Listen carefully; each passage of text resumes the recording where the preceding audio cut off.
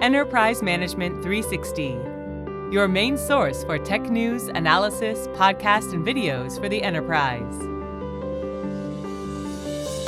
Hello and welcome to this EM360 podcast with our Ask the Expert series, a weekly conversation with people who are impacting the enterprise tech landscape. My name is Max Curtin and I'm the editor-in-chief here at EM360 and your host on today's podcast.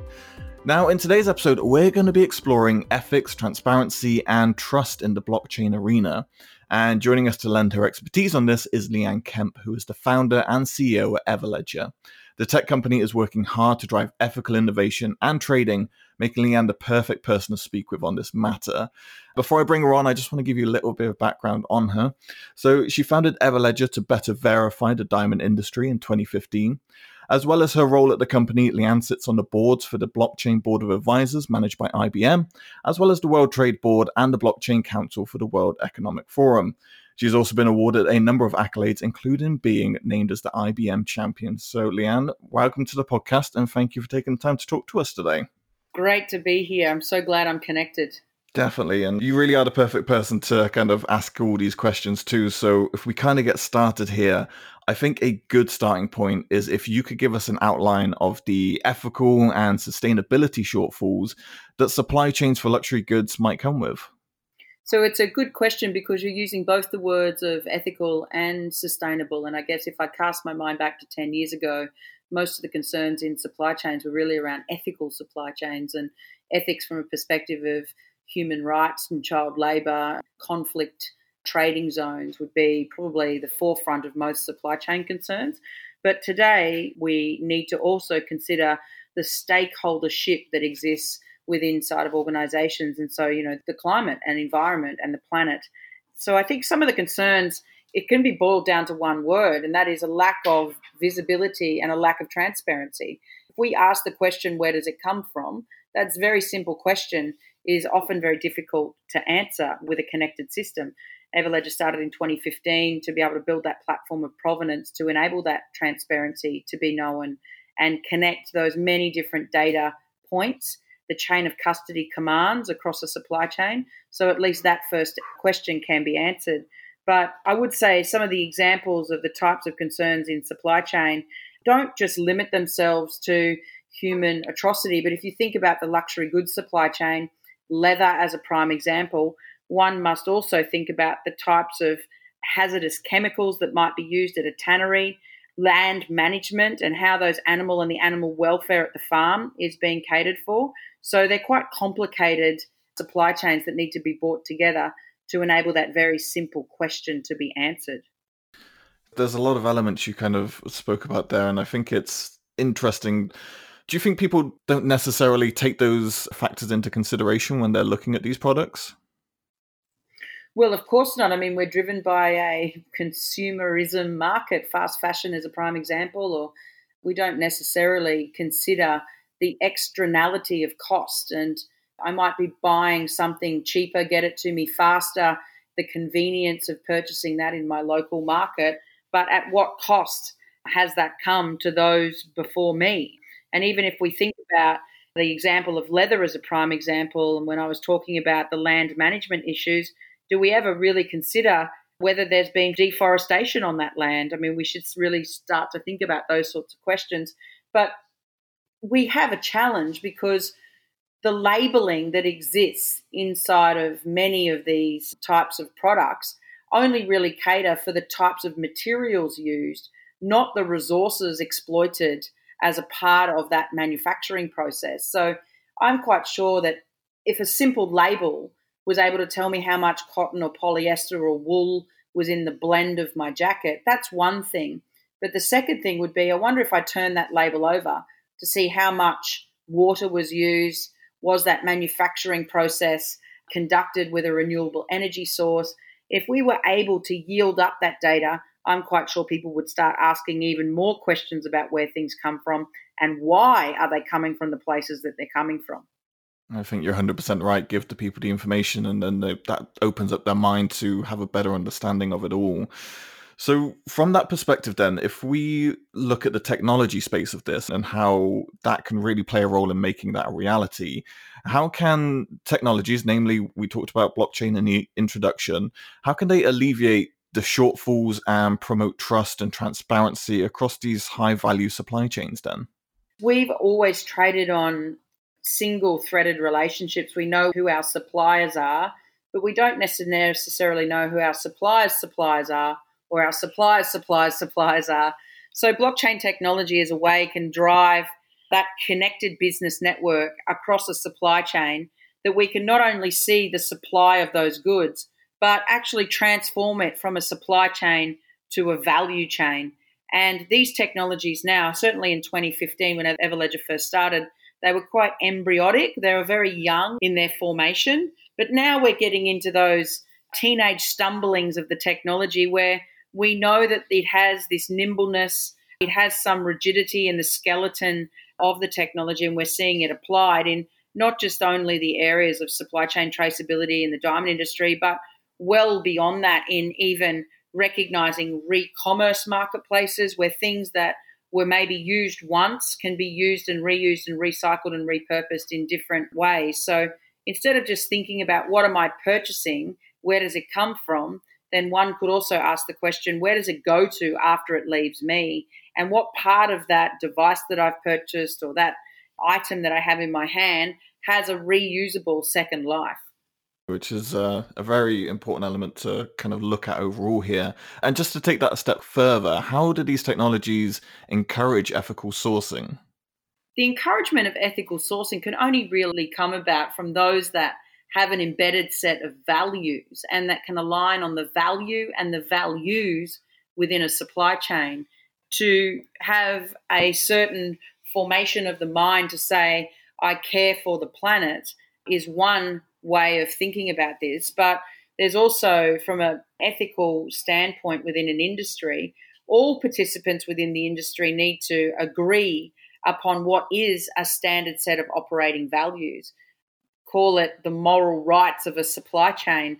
And I think that the technology is a way to purely provide that independent connected tissue to bring together those participants in a rule set and then also bring together the types of data to be able to form up that truth mechanism and that trust mechanism. I 100% agree with you. I think it's definitely a place that we need to get to. It's the changing the attitudes that you mentioned there. It's from our perspective, having an ethical understanding, but it's getting corporations and the supply chains to also have that understanding as well. What's the reality of changing that mindset? Are we talking purely educational? Is it showing damages that are being done? How's the best way to kind of be approaching this? Well, there's that old saying, we don't know what we don't know. So Yeah. to a certain extent, there are thought leaders and mavericks and entrepreneurs in the world that certainly don't have all of the answers, but they have a hyper-curious mind that really those large questions lead to that innovative change that we so desperately need. So sometimes that same old way of operating has served its purpose over the last decade, but as we're starting to see the curious minds of the next generation demand better ways to be able to attribute change, not only towards the planet and the wider stakeholder view of capitalism, I think it does start from someone asking a question that has never been asked before. And then it's often interesting, particularly in the work that we're doing, and we can show the possibilities of this with technology coming together at a crisis point, then, the interesting thing that comes out of most people's minds is, wow, this makes so much sense. Why hasn't it happened before now? And I guess that same question we asked of ourselves when we saw the emergence of social media and platforms like Facebook, it just made sense. And so we always asked our question, well, why wasn't it something that wasn't created before today? And I guess it was because either the evolution of the technology wasn't there at a time to be able to connect those disparate systems, and or potentially the challenge or the problem wasn't big enough for it to be a problem to be solved. I was going to ask, what is the general ideal when Everledger approaches a company? What kind of main pain points do you find companies coming back at you with, and what's the kind of general case studies that you're finding? So I think we built a platform of provenance to address risk within a supply chain and to enable a better formation of risk or an understanding of risk. Transparency is, of course, one of those key attributes towards enabling a better way of making decisions because data becomes available. But really, in the diamond industry, we were very clear, and the research of that industry is being perpetuated year upon year now for the better part of a number of decades. So there are very real challenges within the space, whether it be man-made diamonds becoming now more prevalent across the supply chain, and parts of those man-made diamonds are being swapped out from natural stones. We're starting to see banks pull out of the industry with a pretty significant shortfall in terms of liquidity because they haven't had an embedded trust to know that that diamond that they're financing is truly that diamond.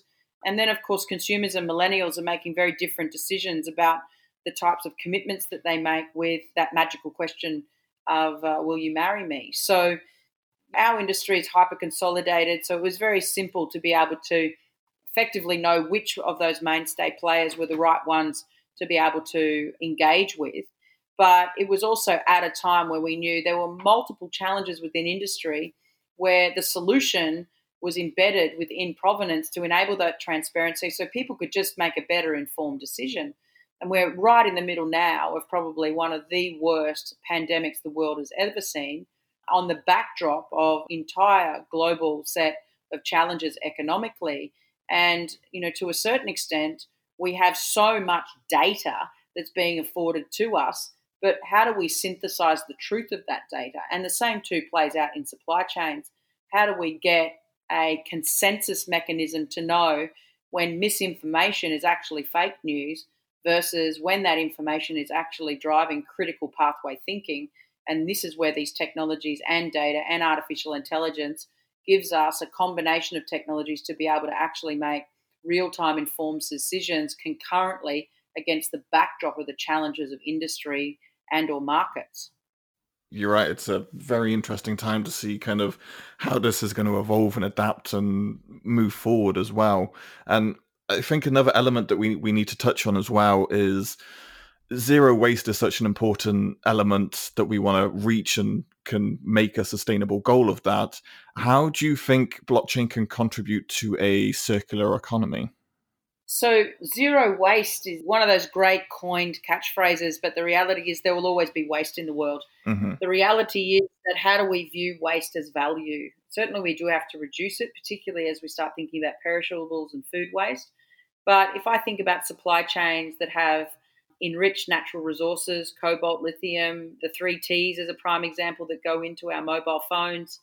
How do we reuse and repurpose not only that device in a second life, but how do we design for disassembly and then reuse those natural resources, maybe even in a different type of supply chain? As, for example, Dell Computing partnered with the jewelry industry and stripped back some of its metals to enable those metals to be used in the diamond and jewelry industry. So those two strange bedfellow relationships in a supply chain, one would never have imagined that an electronic supplier could actually be one of the suppliers to the jewelry industry. But it's true, these types of relationships are fast forming.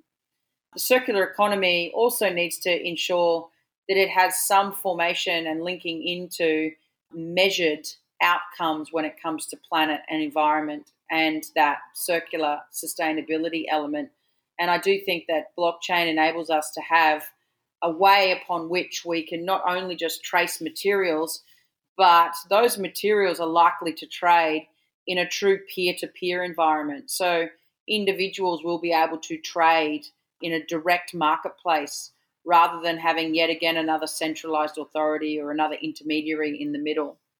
Excellent. Okay, then. Yeah, I think that will definitely be a way to move forward. And another element I wanted to talk about is how we take these next steps and really evolve this process. So Everledger is, spearheading this technology-driven initiative to get that transparency and get that sustainability that we've been talking about in this episode. But what can be said for the role of law and policymakers in this process from your standpoint? So I wrote a big thought leadership article that was published by the World Economic Forum around what does the circular economy look like by 2030. And the headline of that article really reached out and said, we won't be talking about circular economy in 2030 because it will just become the way upon which we trade and how we think about resources and waste to value. It also mentioned that my belief is that there will be some governments that will act very quickly and they will identify, know and understand that the amount of waste that's being collected is actually a new form of value stream, and that there will be industries that will be formed that are not just natural mining industries but also urban mining. And I will say that we saw the fast formation of that in China. About 2 and a bit years ago, they closed the borders to waste, and that's been a highlight and a topic that many journalists have written about, but most actually forget to put the "and" statement at the end of it and say, and they appointed a federal minister for circular economy. So they're bright when it comes to understanding the ways upon which the world can create value. And I think that China is one of the forefront policy makers and decision makers to drive an understanding that there is actually value in waste with that federal minister in circular economy. A lot of the policy making and decisions will probably come about from a sense of understanding right to repair legislation. So instead of sourcing a replacement part that might be in Germany and I'm in Australia, well, why couldn't we have a right to repair here in Australia where we could bring the digital twin of that part? We could then couple that into some kind of digital rights management platform that will enable a local supplier here in Australia or in regional town centre where the last mile is literally hours in the making rather than flights, planes, trains and automobiles to get this one part delivered across the world. And I think right to repair legislation has already come in some of the European cities, but it's yet to come into Australia. So policymakers are able to look at how can they think about circular economy as an economic transition strategy that will help to bring onshoring back into their country, or even in those small regional and rural town centres where, you know, let's face it, employment in those regional town centres sometimes feels like you're on a hammock on a roller coaster. There's no certainty around the future of jobs in those regional town centres. But with a circular economy, with strong policy and economic transition strategy, there's no reason why we can't actually have fast-forming micro factories across countries and small to medium-sized enterprising having rights to be able to reuse, repair and reform goods. And it's all about seeing that evolution. You mentioned China there kind of taking the lead, which is fantastic because you just need that first person to take that step, and hopefully we can see other countries start to follow when they see the benefits. It's not if they'll see the benefits, it's when they'll see the benefits. So that's very exciting to see going forward into the future. Here in Australia, we have an Australian Federal National Blockchain Roadmap Strategy now. Mm-hmm. Minister that's involved in environment is very clear about the economics around circular economy, and that also now has a 10-year strategy attached to it. And there are also other ministers that are involved in things like advanced manufacturing, where they've understand there's a real value in the concentric circle of overlaying environment, manufacturing, and then retail with consumers.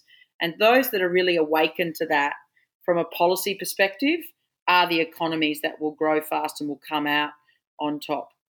There's a lot of big offenders in terms of countries that this needs to look at. So are you hopeful that you're going to see them kind of take this approach and adopt it once they see the results are really working? I'm not hopeful, I'm confident. Confident. Excellent. So as we look to the future then, what are you hoping to see from supply chains? What's the additional goals that you're hoping to see here? So I'm talking about additional goals. I guess the goal for me is that we have supply chains understanding the transformation from supply to value chains. But when we talk about goals, it's really the global goals of the 17 that exist with the Sustainable Development. And if we can have supply chain enablement really plumb our way back into those conscious roadmaps around those 17 goals, then we're in a far better way when it comes to sustainability. And I think there's a lot of work still to be done, particularly in the data formation around that. But as soon as we see large groups like the Kering Group as a prime example, one of the more prominent luxury goods manufacturers, they have an outstanding plan in place that lays out social and natural capital goals. And I think it's leadership like that at a corporate level that will have others following. But connecting citizens with these critical initiatives, particularly in the time now, is absolutely essential. And it's also exciting to see how that will transform the purchasing and buying patterns, which ultimately the demand will outstrip the supply. So if there's pressure from the demand side, then we know supply will fall into line. That sounds perfect. Leanne, it has been an absolute pleasure speaking to you today on this podcast, so thank you for taking the time to explain this and walk us through these steps. Yeah, it's always a pleasure. It's such a critical topic that I think it's not just about the mind share, but there are so many others out there that have the same type of view of the world, and it's bringing together those different skill sets at a right time to be able to really leap forward into what is largely now the decade for action and the year for change. 100% agree, and I think that's a perfect point to end on. Thank you everyone for taking the time to listen to this podcast. To get more information and educate yourself around this area, please head on over to everledger.io for some great resources and information. We'll be back next week with another episode in our Ask the Expert series. Until then, you can find more EM360 news at em360tech.com.